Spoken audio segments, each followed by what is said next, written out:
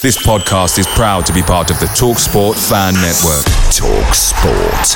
Powered by fans. Even on a budget, quality is non-negotiable. That's why Quince is the place to score high-end essentials at 50 to 80% less than similar brands. Get your hands on buttery soft cashmere sweaters from just $60, Italian leather jackets, and so much more. And the best part about Quince, they exclusively partner with factories committed to safe, ethical, and responsible manufacturing. Elevate your style without the elevated price tag with Quince. Go to quince.com/upgrade for free shipping and 365-day returns. The TalkSport Fan Network is proudly supported by McDelivery, bringing you the food you love. McDelivery brings a top-tier lineup of food right to your door. What will you choose? No matter the result, you'll always be winning with McDelivery, so the only thing left to say is, you in? Order now on the McDonald's app and you can also get rewards points delivered too, so that ordering today means some tasty rewards for tomorrow. Only via app at participating restaurants 18+.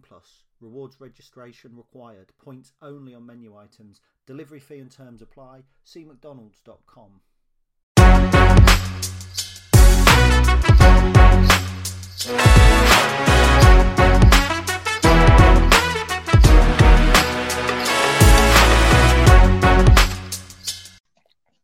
Hello and welcome to the Real EFL podcast, not the League One or League Two podcast, because today we have a very special guest on the show.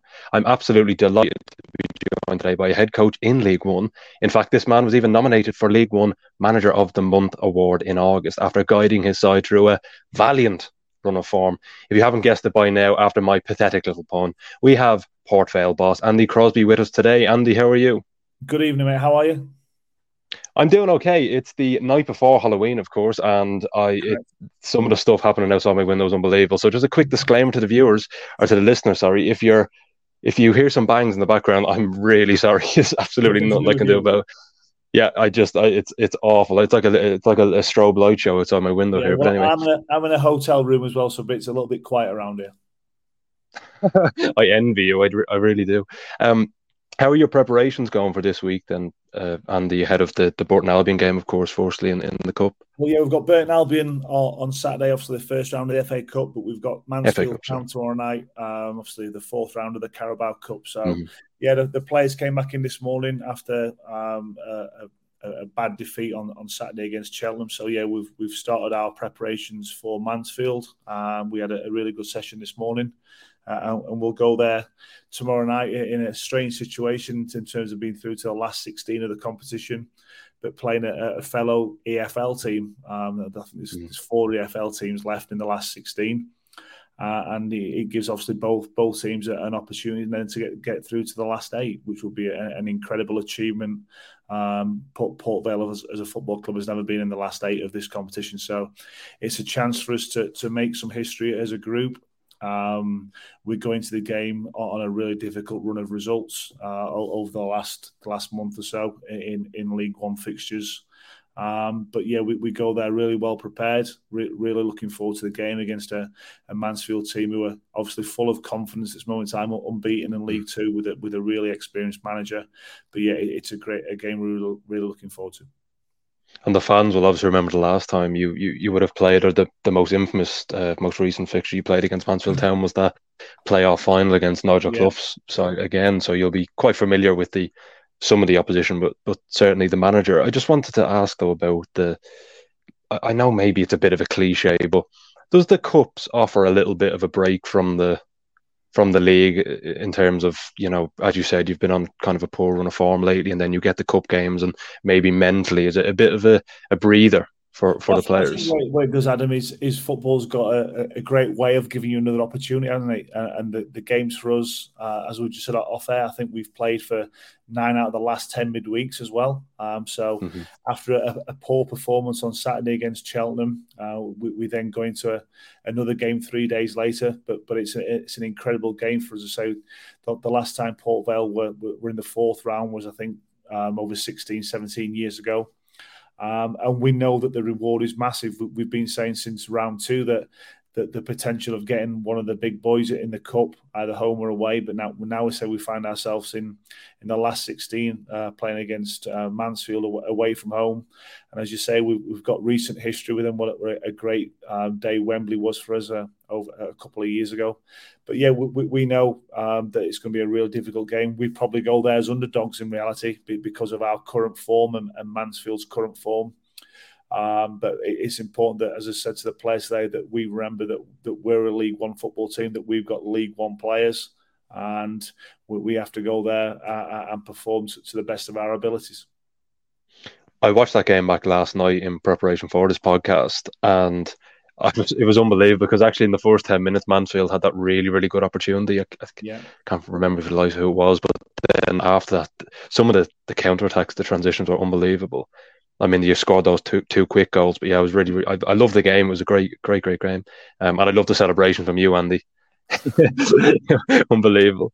Well, it was a contrast in styles, wasn't it, in terms of what Mansfield tried to do with their 4-diamond-2, and obviously was playing slightly different. But as you say, that Mansfield had two great opportunities in the first half, and they're probably one from, I think, Murphy missed an opportunity, which it was 9 times out of 10 he puts that away, and then I think our goalkeeper spilled a wide free kick and we cleared one off the line. And they're the moments within a game of football. You're never going to dominate a full game at our level. It's impossible. No, even the best teams in the world, they don't dominate the whole game. And it comes down to moments within that 90-95 minutes. And as you say, we scored two goals quite quickly on transitions and good balls into the box. And then the game probably then turned in its biggest moment when obviously they got a player sent off in the first half. And we go in 2-0, then in a really comfortable position. If we could have scored the third goal a little bit early, it would have settled everyone down. But I think we had a couple of goals disallowed as well, and they were always in the game until you get that final goal. But yeah, it was a great day for the football club, and it's one we look back on with real fond memories. But we've now got a different group now, and the club's in a different position. We've been in League One now, say for last season, and we managed to stabilise that, and we started off this season really well. We're going through a difficult period as we speak, but say that this game, the reward for whichever team gets through is to be in the last 8, and that will be an incredible achievement for whichever team it is. How has the style transitioned then since that game, for instance? And obviously Darryl Clark was in charge at that time as the manager, but since at the end of last season when he left the club, how has the style transitioned? And has it been more of an approach to be better or to be more dominant with the ball in League One, kind of solidify a little bit, or what has been the tactical style, the shift from League Two to I think 2 seasons in League One? Yeah, it's because I think we learned so many things last season, Adam, in terms of being that newly promoted team, and we got promoted, I think, on the last day of May. So in terms of recruitment and the change we could make, you've obviously got a group of players who are under contract who've done well in League Two, and could they then go and prove themselves in League One? And we had a really good first 5 months in League One. We were up and around the edge of the playoffs, going into January and coming out of that. But you look back at the season as a whole, and we learned a hell of a lot of lessons. I think that the players individually and collectively are much more athletic. There's some much bigger players, but I think technically the teams who are successful and who maintain that success in the level above play a more possession style of football. And I think when teams have been promoted before, if they play a game which is more direct, they have success and they get out of League One, but they predominantly come straight back down again. So it was a decision made by the football club and then to appoint me then as manager.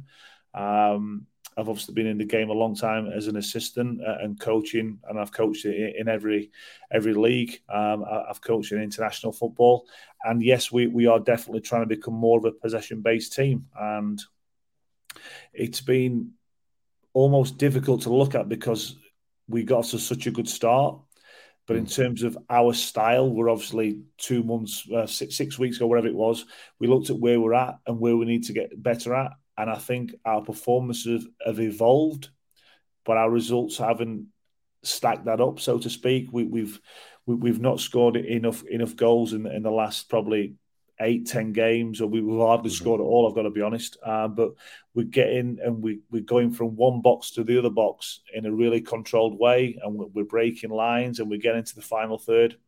But ultimately, to win games of football, you have to score and you have to be really effective in the opponent's 18-yard box. And unfortunately, we haven't found solutions to that yet. But it's something that we're obviously aware of, and we're working on every single day to become a team who are not only good in possession but also have end products as well. How hard is it as a head coach and not to rip up the blueprint, so to speak? Because so many times, I'm sure coaches are tempted to, but sometimes you do see it with teams where they're playing a certain style and then they things go wrong and they try and change everything. They try change it. They play, maybe go on the back foot a little bit more, but I feel like there's kind of like a ceiling on how long you can do that, because ultimately you still have a style that you train for and that you want to see your team play, and then a couple of results go bad. Is it difficult to, I suppose, to not be tempted to rip up, or to not rip up the blueprint and keep the faith, and when you're watching the team back, go, we're going to stick with this, I believe in this? I think that's what you just said right then. There is that what you believe in, I have to stick to it, and it is what I believe in. And my principles, irrespective of formation, are about trying to dominate the ball, and that won't change. And I think it's easy when you go on a bad run to think, oh, we'll start all over again. But no, we're going to stick to this way. I believe, and the football club believe, that it will have fruition further down the line, and we'll ride out this tricky period we're going through. And we have to remember that we've recruited this group of players to play in this way. And 6 weeks ago, we were evolving. We were making small steps, and unfortunately, we've had to take a few steps backwards over this period of time, and we find it difficult to score and win games. But it's important that I maintain the faith and the message to the players, because I've been a player as well, and sometimes then you're seeing that doubt from the manager and the staff, and then it puts doubt inside your head as well. So I've tried to constantly reinforce the message to the players that 10 games ago I had so much belief in the group and in the squad, and I still got that today. And it's important that they remember that as well, that say I've got faith in them, and I'm here to not only challenge them and improve them, but also support them as well, because it's when you're out there and things aren't going right, and there's some negativity around, I think it's important from my point of view that I'm there to support them through that as well. How have they reacted then? Because this will obviously be a tricky spell for them too, and I'm sure their confidence might not be sky high. Just like, not to bring up the game at the start of the season, but the game against Barnsley, and then you went on that unbelievable run. It was like I remember saying on the League One podcast how the players managed to just forget about that and go on that run of form was unbelievable. How have they reacted to this kind of run of form? Because it wasn't just a one-off game; it's been more gradual. Yeah, it has been gradual. I think from that first game of the season, and when we played Barnsley, we've done exactly the same process in terms of how we prepare for a game. We then play the game, and then how we review the game. We haven't changed from that at all. And I think that there has to be accountability, both individually and collectively, for your performance. I have to feed back to the players. I have to have honest conversations with them. And I would rather look them in the eye and tell them the truth, and then be upset with it, than tell them they're doing great when they're really not. I think they will come back to me in 6 months and say, if they're really honest with themselves, why didn't you tell me? And I told every single player right at the start of when I took over, or when I recruited them, that I was prepared to have those difficult conversations with them, because they're honest conversations. And whichever role that me and my staff are at the football club, we are fundamentally there to help the player, whether I'm the manager, I'm an S&C, I'm a physio, I'm the chef. It's all our roles within the football club is to get the best out of the player. Now, how I deliver that news is down to me, and it has to be delivered in different ways to different personalities, to different age groups within the football squad. But honesty is the best way to learn. Feedback is the best way to learn. the best players take that information on board, they put it into practice, and they generally don't repeat the same error. Now, we've got a younger group, absolutely, this season, but we've also got some really exciting young players as well. And it's important that at the other end of the spectrum, you've got some really good role models and some really good senior players, and we've got that as well. And when you combine the two, I've got faith that we can come through this bad run we're currently on in terms of results, and we'll come out the other end and we'll look back and think, no, we stuck together through that period. We learned valuable lessons both individually and collectively, and we'll look back on it and hopefully we'll smile and think, yeah, that was the making of us again, just like that Barnsley game was. No, to lose your first game of the season 7-0, and I'm sure lots of people have reviewed that game and think it was almost an anomaly. To lose your first game as a manager 7-0 and your first game as a captain and as a first game as a new group, it was almost, wow, what was all that about? But we looked at it, we analysed it, we learned from it. We then went on a really good run. We haven't managed to respond in the same way in terms of the results over this last period of time, but we're still looking and learning, and we will come through this period of time without a shadow of a doubt.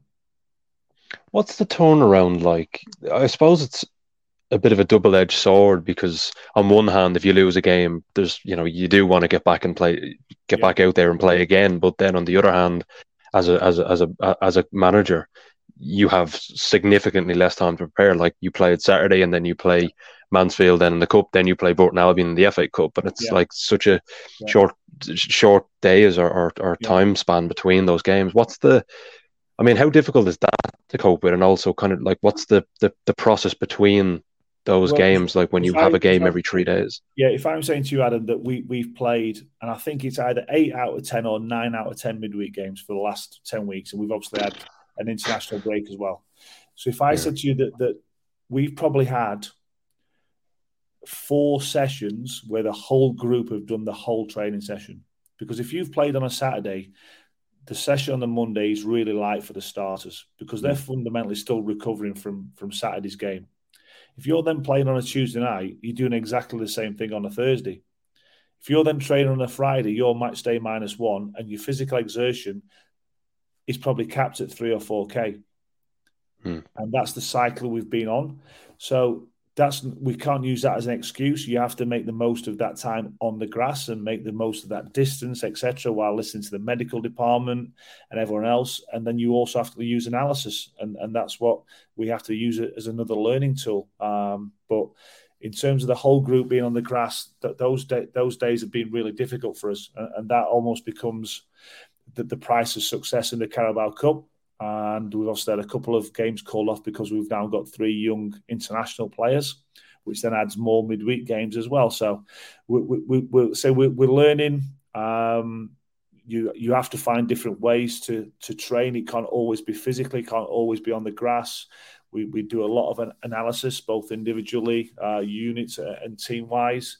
And then it's important, as I say, that the players are then accountable, that we have an open room if anyone's got any questions, any doubt about their role and responsibilities with the team. Ask myself, ask the coaches. We say we're fundamentally there to help each and every one of the players become better. I'm really interested in the analysis process, and I love finding out different ways that coaches kind of go about doing their analysis sessions. And some have told me they just do 15-minute sessions. Others have told me maybe they sprinkle it a little bit. I had a guy tell me once that because younger players are addicted to phones and PlayStation, he sends them through on Snapchat and things like that, which blew me away because I would have never thought of that. What is the analysis process? Is it a team meeting, and then do you send maybe clips to the players? What kind of process is it? If I use one game as an example, Adam, so if we're playing on a Saturday, and we've just played on a Tuesday night, so Tuesday night is over with, we'll then look at it from myself and the coaching staff and the 2 analysts we've got at the football club. We'll then base our review on that performance, and we'll look at 3 or 4 things that we're looking at in terms of what was our game plan, what did we try and execute going to the game, what were the strengths of the opposition, did we nullify them, etc., etc. We'll then feed back that back to the players on a Thursday morning, pre-training. So we'll review that Tuesday night's performance. And once that's done, that game is then parked. It's all about the next game. Our analysts will then send out packs to the players on their phones about the next opponent, individually, strengths and weaknesses, formation. And we will then ourselves as staff and analysts then look at our next opponents on the Thursday afternoon, and those chats. So I've just left work before at 6:30. I was there at 7:00 this morning, and we then start that process all over again. And we have a meeting on a Friday morning, and we preview the next opponents. We perform, we play the game, we review it, we feedback on the Monday morning, and that is the cycle that we go through. Are the players receptive to? I know maybe some more than others would be, but how receptive are the players to maybe a lot of analysis, kind of feedback, or some a bit more? I am conscious of the time and the concentration levels within the meetings, because you've got 24 different personalities within that who might see one clip in a few different ways. I think what you get probably from the younger generation is that they're now growing up with analysis. Maybe a few of our more senior players, it's not been part of their process from a young age. So it's trying to think of how do they all learn individually and collectively. Now, so that might be in a team environment, it might be in a smaller group, it might be individual. But I think what you do generally get when you have full team meetings, Adam, is that it's generally the same people who talk, and you want more contributions from everyone, but not everyone feels comfortable. Hence why sometimes you're then having individual meetings and one-on-one. And that's when people feel more comfortable to talk and they open up a little bit.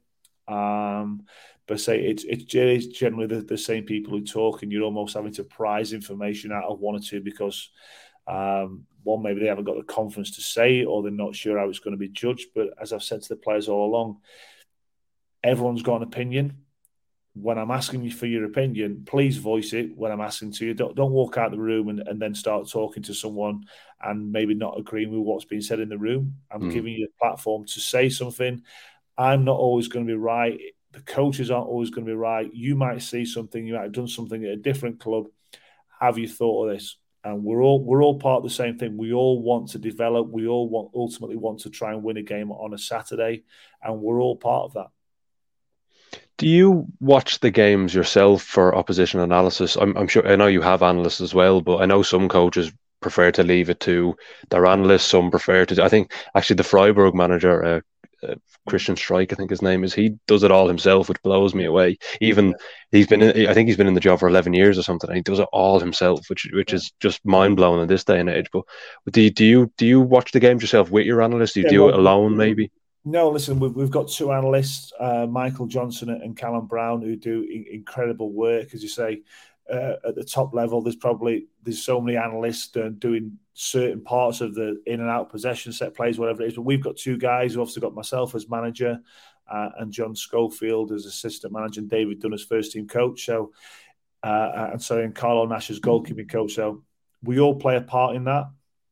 We've all got a role in terms of in and out possession and looking at the next opponent, and then ultimately then the two analyst lads will clip up those things that we've seen and we'll then put something together, and then we'll then feedback that back to the players. So yeah, you're trying to, from my point of view, you're trying to manage your time, so it's not just time doing nothing. You've got to be productive with your time as well, and you've got to look at the real important and urgent things as well. So the staff we've got at the football club are really good at their jobs. I've got 100% trust in those guys, and they said that we're all giving it everything we've got.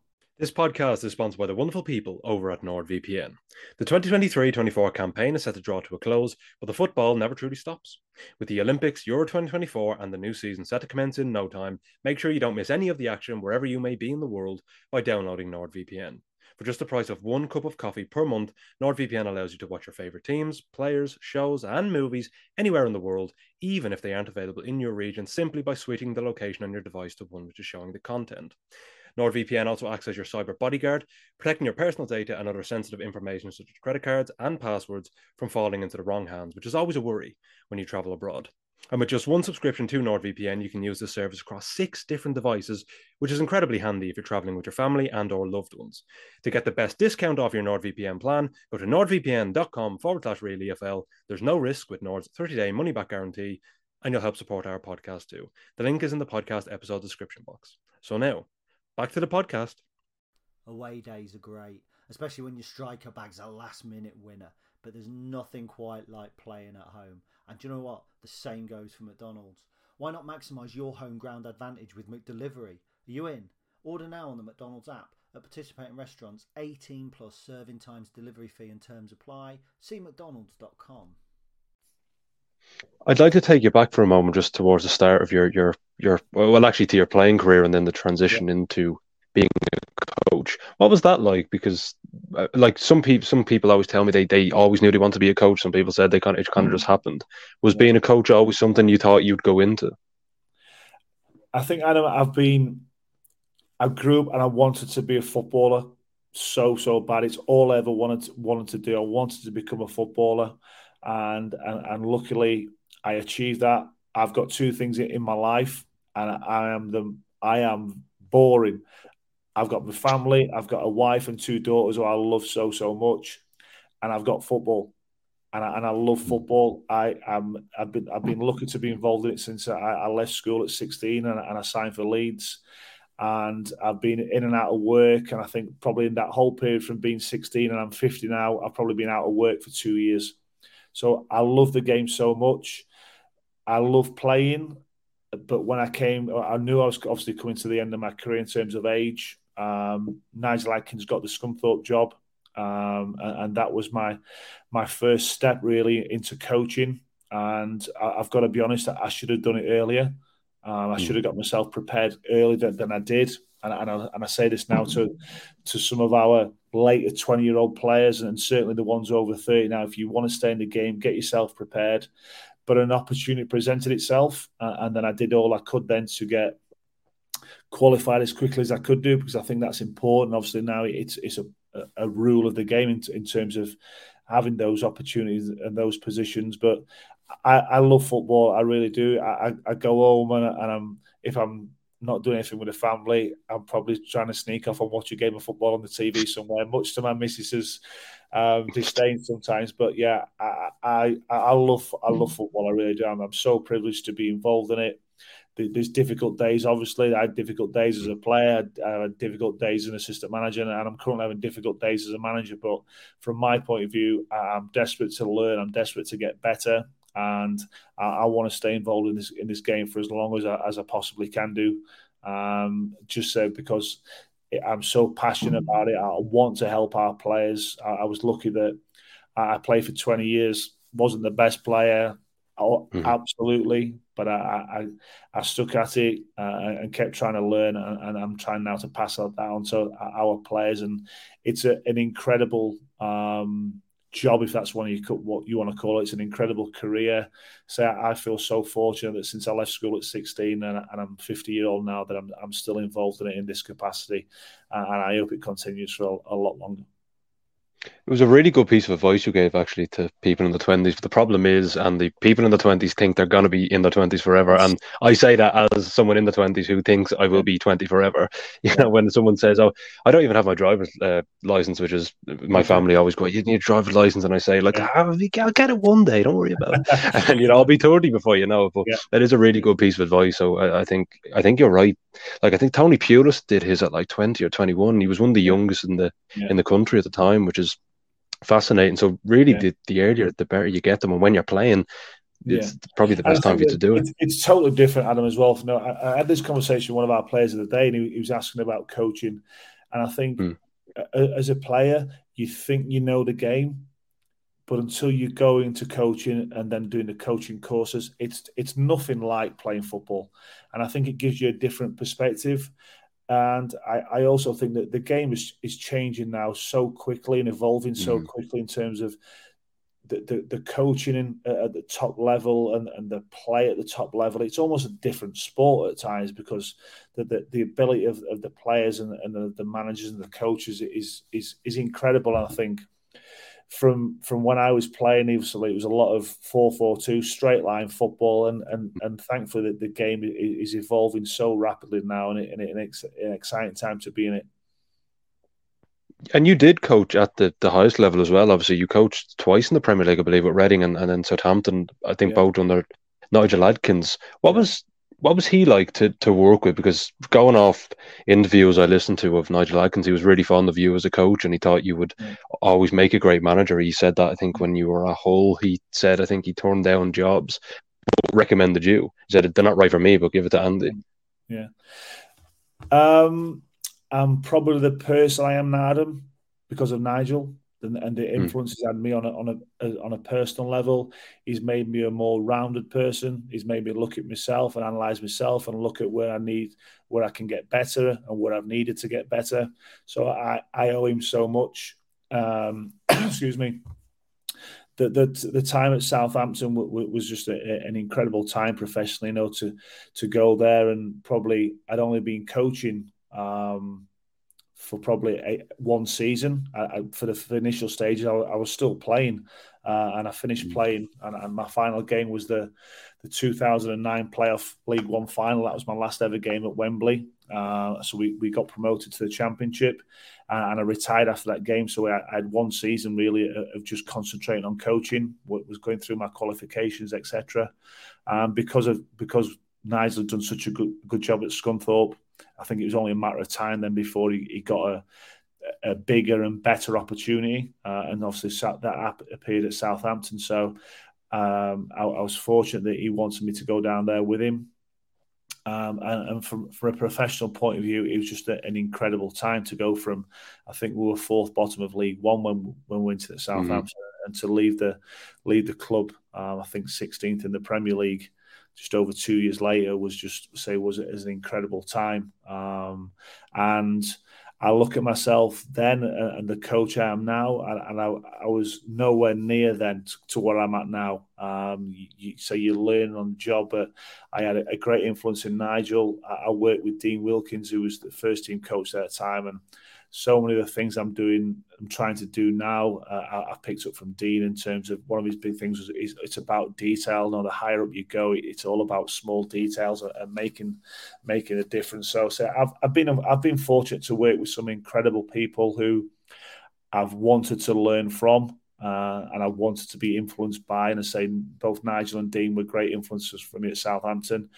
And hopefully now I know I'm passing on some of my knowledge and wisdom and the things I've learned to other people now. Well, it's actually amazing because when Southampton were promoted that season, they lasted 10 years in the Premier League. I think it was 11 years actually in the Premier League. And I know ultimately they went down in the end, but 11 years from a team that were in, was it League One at the time and the Championship and then Premier League, and they lasted 11 years. It's like they were a far more stable club then for that period of time. Okay, towards the end, maybe the recruiting wasn't great, but it still showed that you didn't go up and come straight back down. The club solidified for a long, long time. And now they're doing reasonably well in the Championship. Russell Martin has them playing great football, and hopefully they go back up. But if I'm not mistaken, your first head coach job then was with Northern Ireland's under 21s. Is that correct?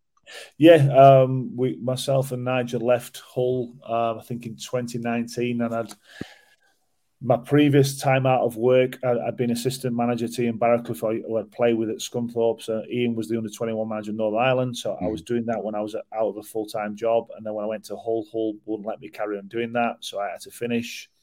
So then we left Hull, and Ian said, "Will you come back and help me?" So I did, and then Ian got the senior job with Northern Ireland, so the position became open, and it was something I was ready for. I felt prepared and ready to become a manager, but you also get almost pigeonholed as an assistant. I wasn't fresh out of playing, and I'm so glad that the opportunity didn't arise when I was fresh out of playing, because I wouldn't have been prepared.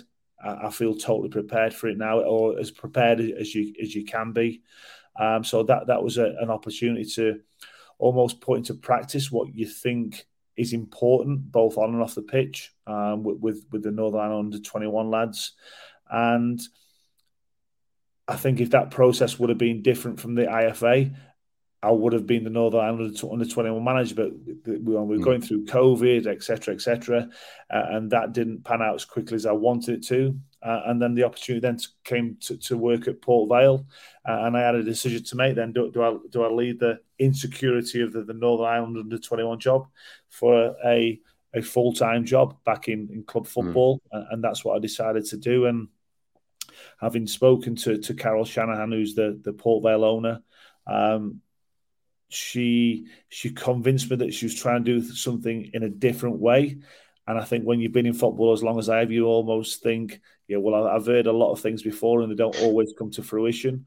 But what I can hand on heart say is that everything that Carol and Kevin, her husband, said to me on that first phone call I've had, they've stuck to it. That our football club is based on people and developing people and giving people an opportunity to grow. And the standards and values of the football club come from top to bottom. And anyone who works within our football club is supported immensely.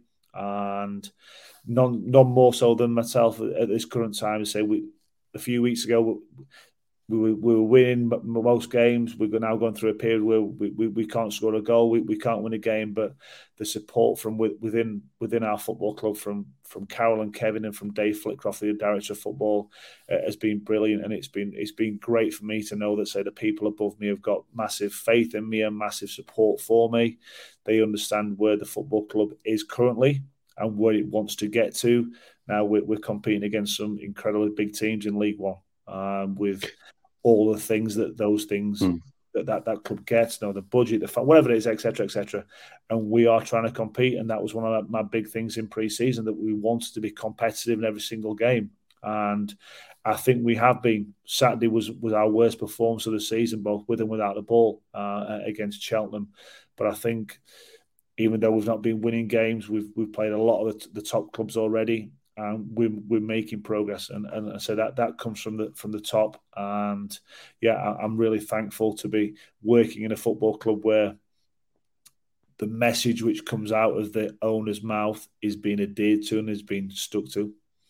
You said there a moment ago that the owners know where they want to be, or where they want the football club to go. Where is that? What are the ambitions for Port Vale in the long term? Well, I think the football club previously has been in the Championship. Port Vale would like to go back to the Championship, just like every club who's in League One and League Two. They would like to get to the Championship. There's a way of how we're going to have to get there. Now, we're never going to be able to we're never going to have the biggest budget. We haven't got the biggest ground in League One, and we haven't got the most support in League One. So we have to do things in a different way, and that's been part of the process in terms of us looking at our playing model, how we recruit, how we give the opportunity to our academy players. And that's how we think we can get there. Now, unless there's an anomaly, you're not going to get there in one season. You have to take small steps. You have to build. You have to improve the infrastructure of the football club. That requires patience, and unfortunately, patience sometimes in football is not the commodity you get. But I know that that's what we will try and do. We've got an academy now which is not only developing players. We've sold 2 players this season to Premier League clubs who I think both young players were under 14 and under 15. We've had James Plant, who's in our 18 every single game, a young player who'd not played until I took over last season. So we've given out debuts this season in the previous rounds of the Carabao Cup and in the EFL Trophy. And the football club is now producing real good young men and real good young players. And again, that is part of the process of the football club going forward. And it's up to me then to give those players an opportunity, because if we can show that we've got good young players and I'm giving them the opportunity, that path isn't always smooth, unfortunately, and there's going to be inconsistencies in their performance. But if they can believe in me as well, that I'm going to trust them to give them an opportunity, that has to be part of the business model of the football club as well, because we are a business. We have to generate funds. And if we're going to grow on and off the pitch, saleability of players is one of the routes we have to go down. Yeah. I mean, Peterborough United's chairman, Darren McAntony, talks about that a lot as well, because they they've sold a number of players in the summer, and it's a way to bring in funds, because ultimately, as you said, it is a business. And when you have a great young player and a club who are in the Championship pushing for promotion, or in the Premier League, come in for your player, it's hard to tell that player, sorry, we need you, because they also have their ambitions and their goals that they want to. I think that also comes down to Adam as well, in terms of the style as well, because if you're wanting to sell players, you look at the style fundamentally in the top two divisions, and it's more possession-based football. So we have to almost showcase our players that they're capable of doing that, or they've got the potential to be capable of doing that in the two leagues above. So that's what we're going to try and do. Teams that are successful all over the world, really, at the moment, apart from a certain few clubs who are up the upper ends of the how would I say, the spending spectrum, who seem to waste their cash. For most clubs, the recruitment process will have to be spot on. Yeah. What is how difficult for one is formulating a recruitment process to kind of to go alongside the playing style and the players you have at the club, the personnel, and especially when you would have limited funds compared to a side competing in the Premier League. Yeah. What is the recruitment process like? It's aligned, Adam, because that was what I say. One of the things in terms of me getting the job as well, I put a playing philosophy together, and then once you've done that, that's then the basis of the plan going forward. You then have to recruit players to fit into that style. Mm-hmm.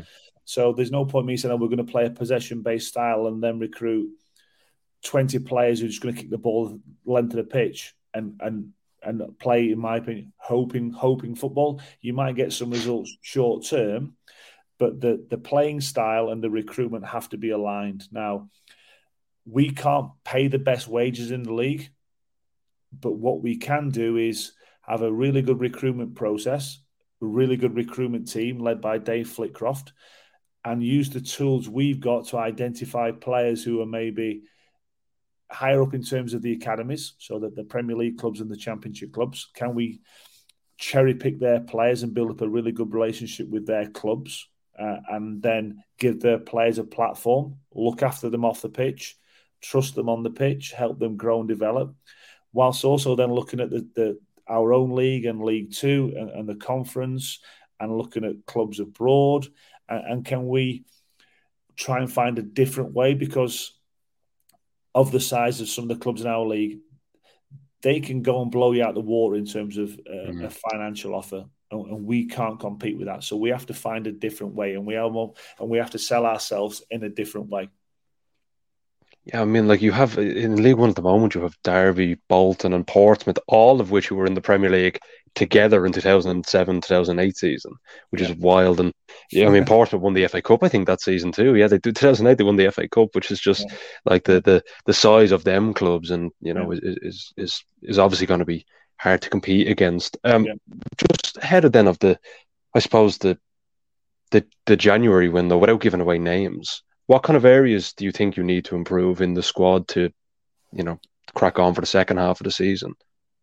Well, listen, we're always looking to improve it in every single position, because if something appears which you've prepared for, or sometimes not prepared for, and an opportunity arises, you have to think, does that player fit in with what we're trying to do, first and foremost? Now, obviously, as we're going through the first half of the season, players' contract situation becomes different. Some of our players will be entering the last year of the contract. Are they doing well enough to stay at the football club? If not, is it a time to move them on? You're already starting that recruitment process maybe 6-12 months earlier.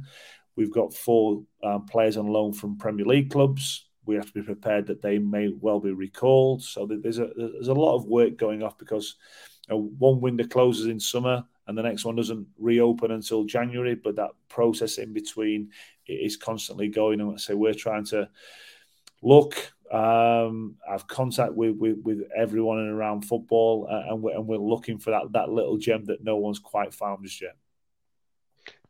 The transfer window must be hectic just for a coach. I know several managers, not at that level, League of Ireland, I'll just say, that hate the transfer window. And I feel like maybe it's a universal thing, because I reckon it's so hectic. What's it like? Well, it was obviously for me, Adam. I got appointed on the 12th of May. So we just finished, obviously, our season had finished, I think, on the previous Sunday. We played Plymouth. I've been appointed as manager, but the transfer window, I don't think, opens until July. But I was away in Mallorca, and I was in that whole time then before we came back for pre-season, which I think was middle to end of June, doing Zooms, doing phone calls, doing one-on-ones, meeting players. It is constant, and you're trying to sell something, but because it was my first job, and you're almost selling something without evidence, without facts in terms of the style of play, etc. So you're trying to build up a relationship with a player on Zoom and his agent and his club and his parents maybe. And I haven't got enough hands or feet to count the amount of Zooms that we did. Now, did we get some of them players? Yeah, we did. Did we lose out on some for different reasons? Yeah, of course we did. But it is a hectic period. I think when it's still open, when the games start, it almost becomes madness. I think if I just look at the summer window, so the summer window closed on the Friday night at 11 o'clock. We had a game on the next day, and I had one player leave who was in the squad to drive to his other club, and that's wow. What happens. No, that's the situation, and you would have already prepared for him to be in the squad. We were prepared for Saturday's game, and he left and went to sign for someone else, and that's where you've got to show some flexibility. So yeah, I don't understand why the window is still open when the season starts. No one can convince me of that. Well, they did close it for like one season, I think, didn't they? And then it reopened. I don't. The Premier League clubs threw their dummy out of the pram again because they wanted to close. They voted to close it, and then they threw their dummies out of the pram because they were like, "Well, we need to sign players," and then it reopened. Yeah, and I think obviously all around, obviously it doesn't affect us in League One, but different countries have different transfer windows. Now I can't understand why they should surely all close at the same time because Saudi Arabia closed like mid-September. It was wild. And because of Saudi Arabia now and the financial packages that you get offered over there, you put your squad together in Europe or in the UK, but almost still not guaranteed that your players are still going to be with you because we saw in the summer about the offers for Mo Salah. No, you get into those incredible amounts of money, and yes, you've got to agree to it as a club, obviously, and the player has to agree to move. But for me, it's not currently aligned as good as it should be. Yeah. And the last question I want to ask you, Andy, before we wrap up is, where do you want to take this Port Vale side? What are your ambitions? I know we spoke about the board's ambitions, but obviously the board can't get rid of themselves. You as a coach and in general coaches, the lifespan of a coach is much shorter than most careers, than any career really. Yeah. Where do you want to take Port Vale over the next season or two? Well, I think when I got the job, Adam, at 50-year-old to be a first-time manager. As I said to you, I felt as prepared as I possibly could be to go into the job with a way and a style of play which I want to put into practice. You need time. I look at people like you mentioned Russell Martin. I look at what he's trying to do with the teams he's managed previously. That you need to be given time. You can't always win. Now that the clubs he's managed previously, he won't have had the best budget in those respective leagues. But people have seen what he's trying to do. And I think if you have a plan and you have a way and that's identifiable, you can't guarantee winning, unfortunately. There's a lot of variables involved in trying to win a game of football. But I believe in a consistent message and a consistent way of trying to play. I can't guarantee wins, but I will be doing everything I possibly can to help this football club grow. And I want to be the best I can be. So I've become a manager at quite a late age in terms of being 50-year-old already. I'm aware of first-time manager statistics. I'd be naive not to do that. But I say for my love and the knowledge of football that I've grown and developed, who knows? I think it's to put a ceiling on where you want to get to. He's almost been you squash your own ambition. So I want to be the best I can be. I'm learning on this job every single day. There's things this season that that I've got wrong 100%, and there's things I've got right. But as long as I'm trying to learn from that, whether that's on or off the pitch, so I don't want to become the best I can be. Andy, thank you so much for giving me your time. I actually cannot believe the 50. I said between 40 and 50, but I feel like I'm going towards the end of near the 50 mark. But I thank you so much for your time. It flew in, and I just want to say your hotel room was far better than my current bedroom. So I'm quite jealous, actually. But thank you so much for your time. No, I appreciate you giving the opportunity to speak, Adam. Thank you so much. Thank you very much. To everyone listening at home, make sure to drop us a 5-star rating if you enjoyed the podcast. It means the world to us. And make sure to tune in on Sunday as we dissect all the weekend's FA Cup results for your wonderful ears. And there are some really, really tasty games in the offing. Thank you all for listening, and goodbye for now.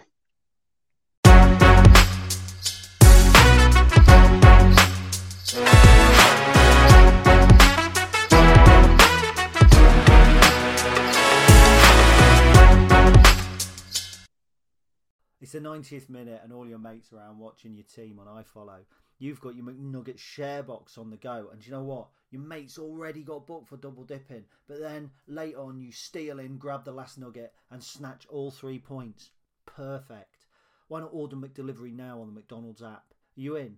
At participating restaurants, 18 plus, serving times, delivery fee and terms apply. See mcdonalds.com. Ever catch yourself eating the same flavorless dinner 3 days in a row? Dreaming of something better? Well, HelloFresh is your guilt-free dream come true, baby. It's me, Keke Palmer. Let's wake up those taste buds with hot, juicy pecan-crusted chicken or garlic butter shrimp scampi. Hello Fresh. Stop dreaming of all the delicious possibilities and dig in at HelloFresh.com. Let's get this dinner party started.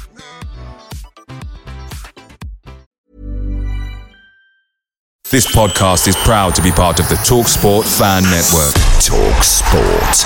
Powered by fans.